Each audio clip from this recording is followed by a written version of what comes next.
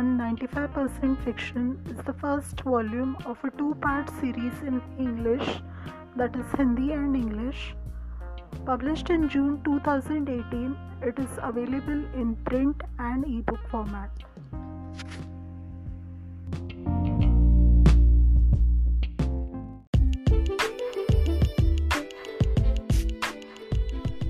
Book 3, Chapter 1, In Search of Greener Pastures.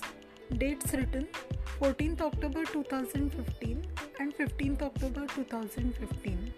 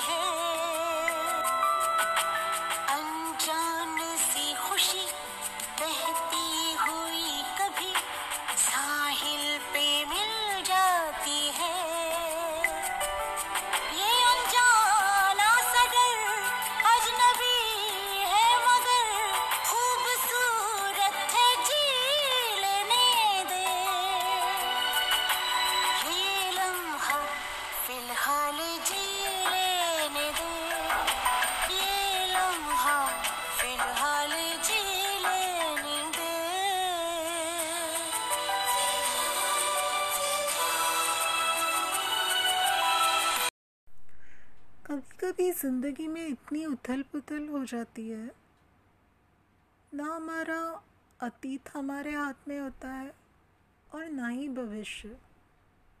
उस वक्त हम सिर्फ इतना ही कर सकते हैं कि फ़िलहाल में जी सकते हैं, और ऐसा ही कुछ था।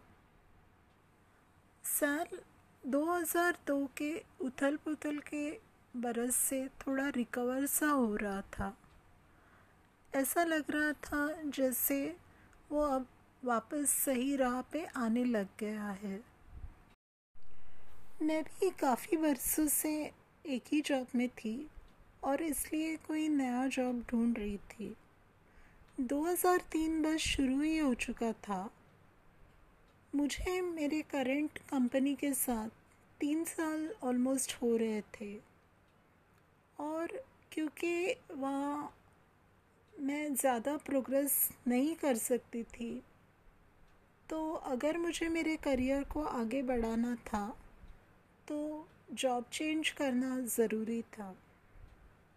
मैं काफ़ी एक्टिवली जॉब सर्च भी कर रही थी, लेकिन मेरा काम ही कुछ ऐसा था।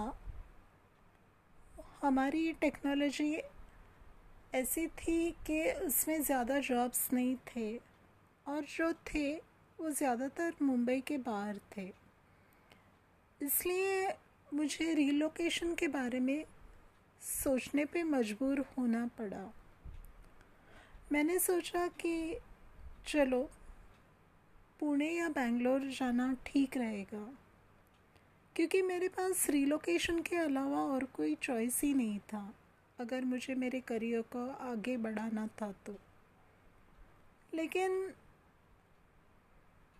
मेरी तैयारी बेंगलोर और पुणे के लिए थी, लेकिन जॉब सिर्फ दिल्ली के लिए ही आ रहे थे। ऐसा लग रहा था जैसे कुछ मुझे दिल्ली के पास ही बुला रहा हो, और सिर्फ दिल्ली के पास ही। मैंने इसके बारे में बहुत सोचा, और फिर मैंने सोचा कि जब मैं पुणे या बेंगलोर रीलोकेट होने के लिए राज़ी हूँ, तो इसमें कहाँ का लॉजिक था कि मैं दिल्ली ना जाऊँ। मैंने मॉम एंड डैड से भी बात की। मम्मी का भी ऐसा ही ओपिनियन था कि अगर मुंबई में रहकर मेरा करियर आगे बढ़ने वाला नहीं था, तो डेफिनेटली मैंने रीलोकेशन के बारे में सोचना चाहिए।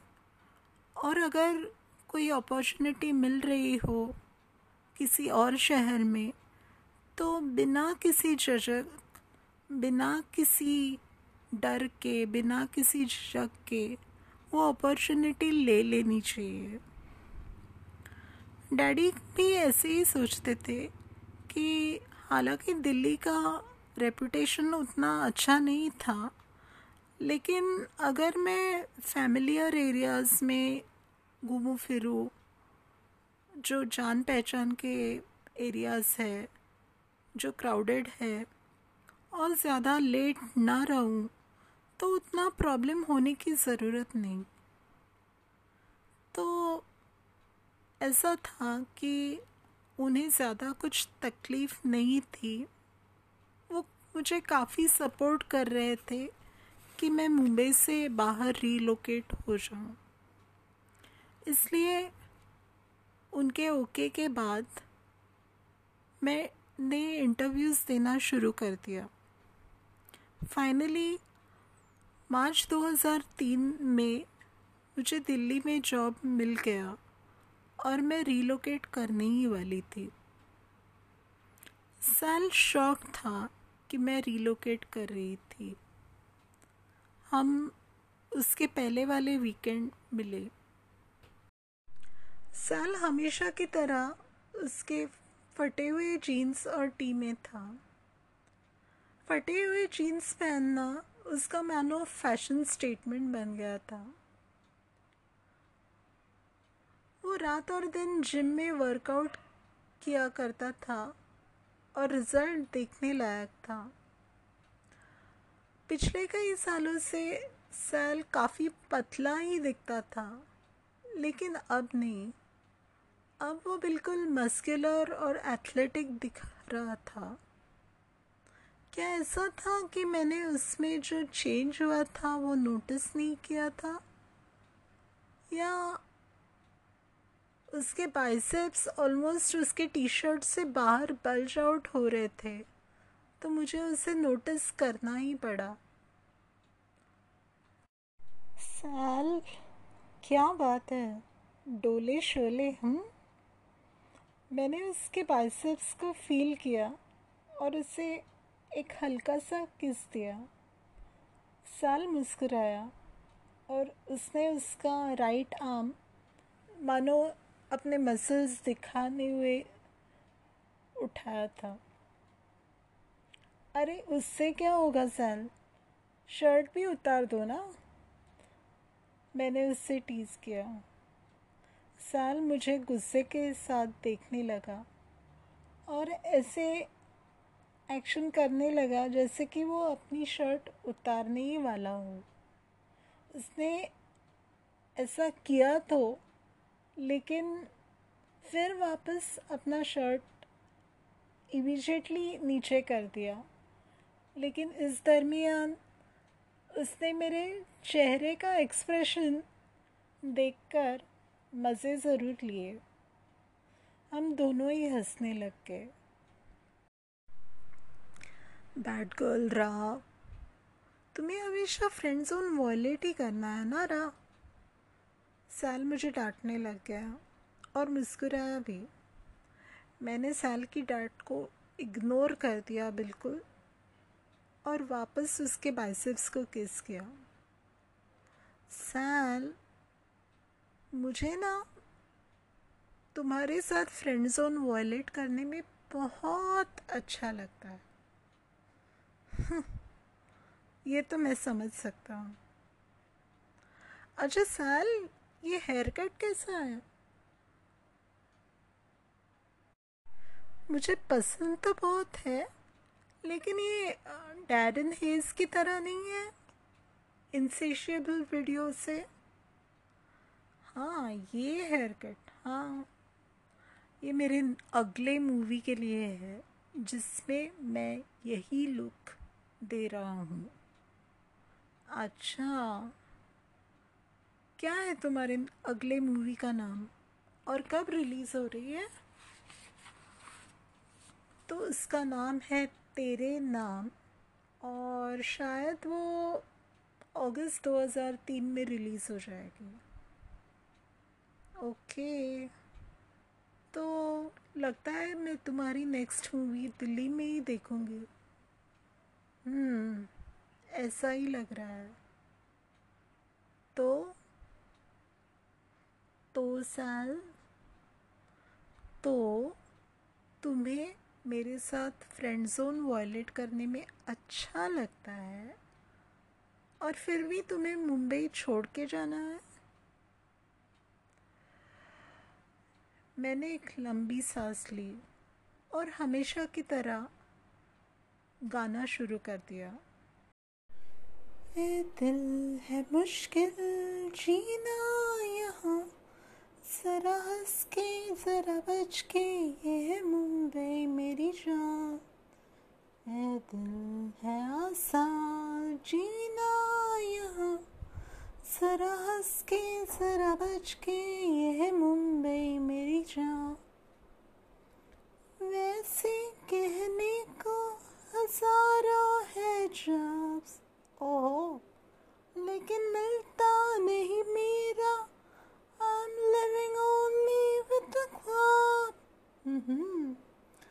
ढूंढने से मिलता है खुदा भी यहाँ, जरा हंस के जरा बच के, ये है मुंबई मेरी जान। ना न जा कहीं अब न जा, दिल के सिवा, हो न जा कहीं अब न जा, दिल के सिवा, है यही दिल कुछ तेरा, है मेरे हमदम मेरे दोस्त, न जा कहीं अब न जा।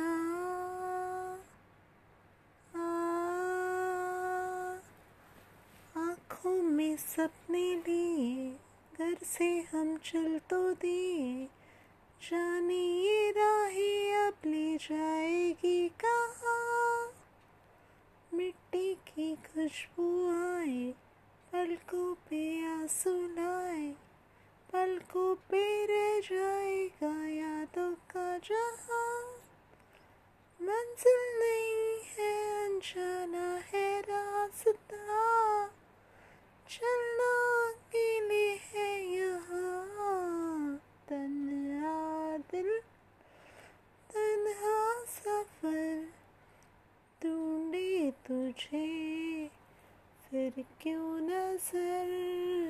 तन्हा दिल तन्हा सफर, ढूंढे तुझे फिर क्यों नजर। तन्हा दिल।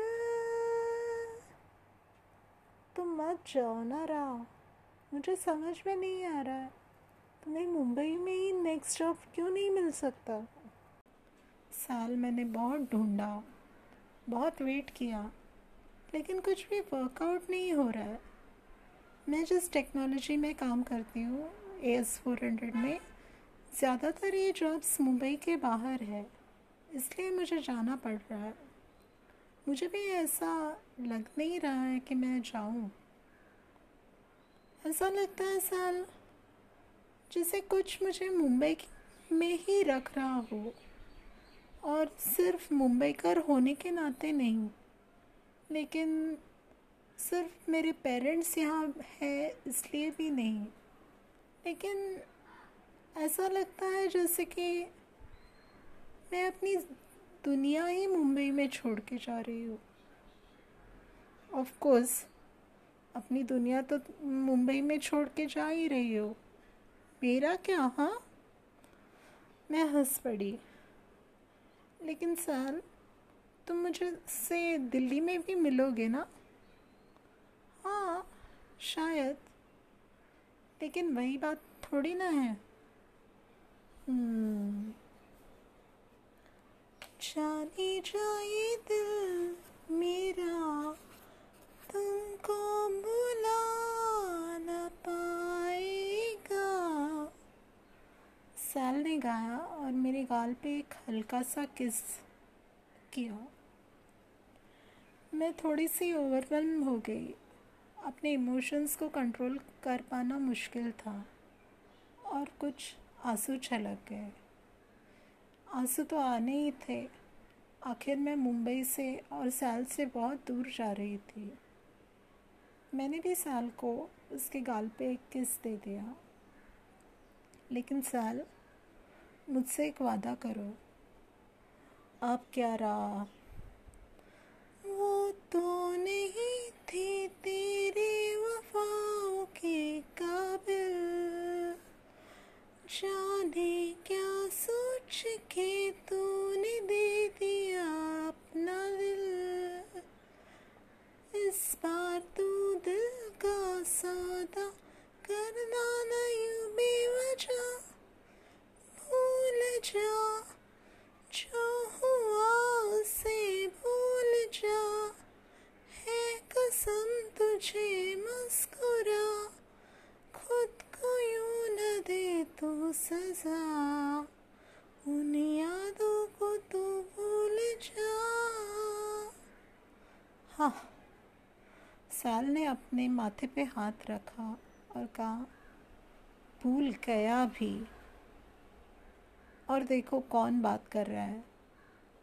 ऐसा कोई जिसने 2003 में अपने 1997 के ब्रेकअप को भुलाया नहीं है।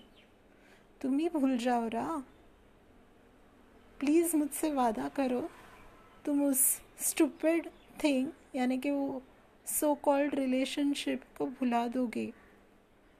ओके ओके सैल, मैं वादा करती हूँ, मैं अपना अतीत भुला दूँगी। ओहो, अतीत! और अतीत भुलाने के अलावा मुझसे और भी एक वादा करो। वादा करो कि तुम वापस प्यार करोगी। अजनबी शहर में तो प्यार कर लो। अच्छा ठीक है, मैं वादा करती हूँ, मैं प्यार करूँगी। और तुम? मैंने सैल को पूछा। ये सुनते ही सैल का हाथ अपने दिल के पास गया और उसने अपनी आंखें एकदम बंद कर दी थी, जैसे कि उसके दिल में बहुत दर्द हो रहा हो। और ऐसे ही जताते वो अचानक हंस पड़ा। मैं भी हंस गई। अच्छा बाबा, मैं भी वादा करता हूँ, मैं भी वापस प्यार करूँगा। वादा रहा। क्या बात है, क्या बात है। और रहा, मुझसे ये वादा भी करना कि तुम ब्रेकअप भी कर लोगे तो हम वापस वो friends with benefit with only cuddles and kisses allowed वो भी कर पाए। आई मीन वो करने के लिए सिर्फ मेरा ही ब्रेकअप क्यों होना चाहिए? ये कहते हुए सैल का टोन बहुत ही सीरियस था। मैंने भी कोशिश की कि मैं भी उतनी ही सीरियस दिखूं। ओके सैल, मैं वादा करती हूँ, मैं वापस प्यार भी करूँगी और ब्रेकअप भी करूँगी।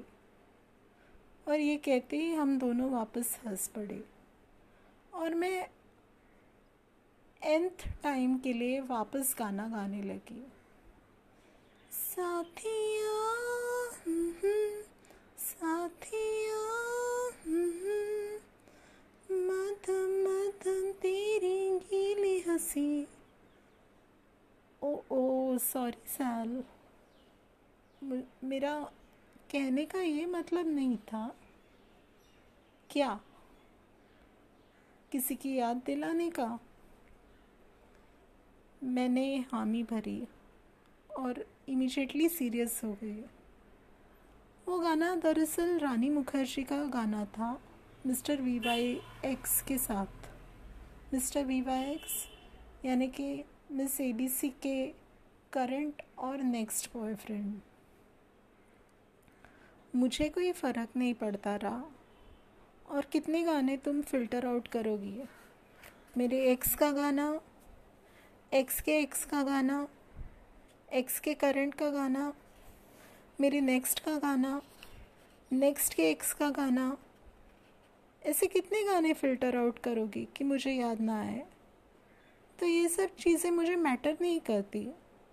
I have moved on. Oh wow Sal, मैंने सैल को एक झप्पी दी। सैल, तुम कितने सॉर्टेड हो। I love you. और मैंने सैल को फिर से किस किया। रा, हमेशा तुम्हें फ्रेंड जोन वॉयलेट ही करते रहना है ना। जैसा मैंने पहले भी कहा Sal, I love violating friend zone with you. मुझे तुम्हारे साथ फ्रेंड जोन वॉयलेट करने में बहुत बहुत बहुत अच्छा लगता है। और वो बेनिफिट ही क्या जिसे यूज़ ना करे। I love you sweetheart. ऐसे ही सॉर्टेड रहना। आई लव यू टू रा। Now be a good girl. अच्छी बच्ची बनकर रहना और याद रखना, प्यार फिर से करना है तुम्हें। हाँ भाई, हाँ भाई। अरे नहीं नहीं नहीं नहीं, नॉट भाई, मेरे सौतन के भाई। हाँ यस। तो तुम्हें फिर से प्यार करना है और याद रखना मैंने तुम्हें पहले क्या कहा। Don't let him have any fun at all. मुझे याद है साल, मुझे बिल्कुल याद है। और ज़रा भी चिंता मत करना, तुम्हारा हर एक शब्द मेरे दिल पे ऑलमोस्ट लिखा हुआ है। वाह वाह मेरी अच्छी बच्ची। और वीसीडी पे क्या लग रहा है? डाई अनदर डे लगा है। Okay, all right. और उसी के साथ हम फिर से हमारे रूटीन में सेटल हो रहे थे। वही चिलिंग, हैंगिंग आउट। और मैं फिर से गाना गा रही थी। जाने दिल में कब से है तू, जब से मैं हूँ तब से है तू, मुझको मेरे रब की कसम, यारा रब से पहले है तू। ओ यारा रब से पहले है तू, पहले से लिखा कुछ भी नहीं, हर पल नया कुछ लिखती है तू। जो भी लिखा है दिल से जिया है, ये लम्हा फिलहाल जी लेने दे, ये लम्हा फिलहाल जी लेने दे। वो फिलहाल में बिताए हुए लम्हे साल के साथ, मैं साल को बहुत मिस करने वाली थी। साल, मुझे लग रहा था कि क्या साल को कभी ज़िंदगी में पता चलेगा कि मैं इस दुनिया में थी। और यही सोचते सोचते मैं अपने मन की तैयारी करने लगी साल से बहुत दूर एक दूसरी दुनिया में जाने के लिए।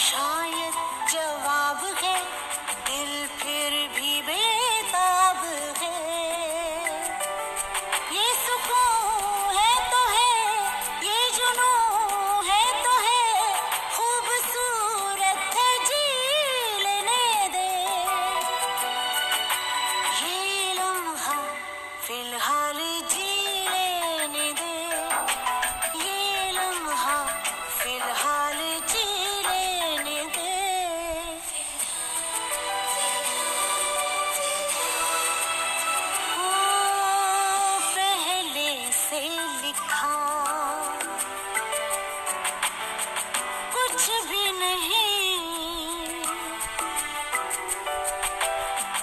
रोज नया कुछ लिखती है तू,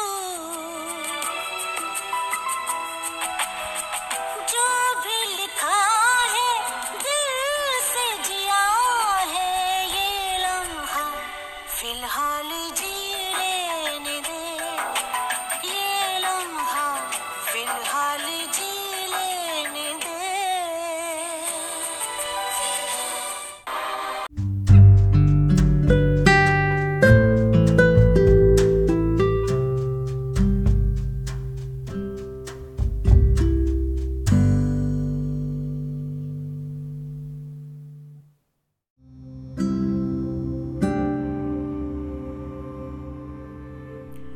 Aimee and Salman 95% Fiction is a fictional story about Radha and her journey with Salman, whom she loves from a distance. The events from Mr. Salman Khan's life are described to a limited extent, but the narrative between Radha and Salman is completely fictional. The book is not intended to be a biography of Mr. Salman Khan's life. The book does not claim any accuracy of the dates or period described. This book does not intend to hurt or harm the sentiments of anyone described. Thank you.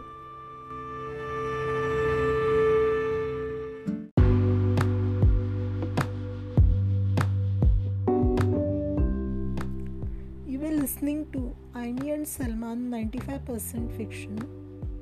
The music used is the copyright of the producers and the artists. Aimee and Salman does not claim to have the copyright of any of the music used. The song credits are as follows. ऐ दिल है मुश्किल जीना यहाँ, from the original soundtrack of CID. Original lyrics by Majru Sultanpuri, music by O.P. Nayyar. Lyrics adapted by Priya Sarwalkar.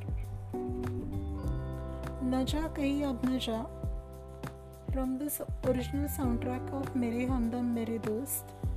Lyrics by Majru Sultanpuri, music by Lakshmikant Pyarelal. Tanha Dil, from the album Tanha Dil. Lyrics and music by Shan. जाने जा ये दिल मेरा, from the original soundtrack of तुमको ना भूल पाएंगे. Lyrics unknown, music Sajid Wajid. भूल जा from the album भूल जा. Lyrics and music by Shan. Sathiya from the original soundtrack of the movie Sauthiya. Lyrics by Gulzar, music by A.R. Rahman. जाने दिल में कब से है तू, from the original soundtrack of मुझसे दोस्ती करोगे. Lyrics by Anand Bakshi, music by Rahul Sharma. Filhal, from the original soundtrack of Filhal. Lyrics by Gulzar, music by Anu Malik. Singer Asha Bhosle. Thank you.